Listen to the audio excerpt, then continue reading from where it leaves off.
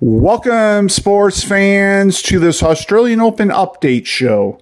In this show, I'll get you caught up on the men's semifinals. American Tommy Paul lost his semifinal match to four-seeded Novak Djokovic 7-5, 6-1, 6-2. As such, he will not advance to the final of this year's Australian Open. And I believe the last American male to advance to the final of the Australian Open was Andre Agassi when he won it in 2004. And Novak Djokovic's opponent will be third-seeded Stefanos Tsitsipas, who beat Karen Khachanov 7-6, 7-2 in the tiebreaker, 6-4, 6-7, 8-6 in the tiebreaker, 6-3 to advance to his first final since the 2021 French Open final. And if you recall, he had a 2-set-to-love lead on Novak Djokovic in that final and wound up losing.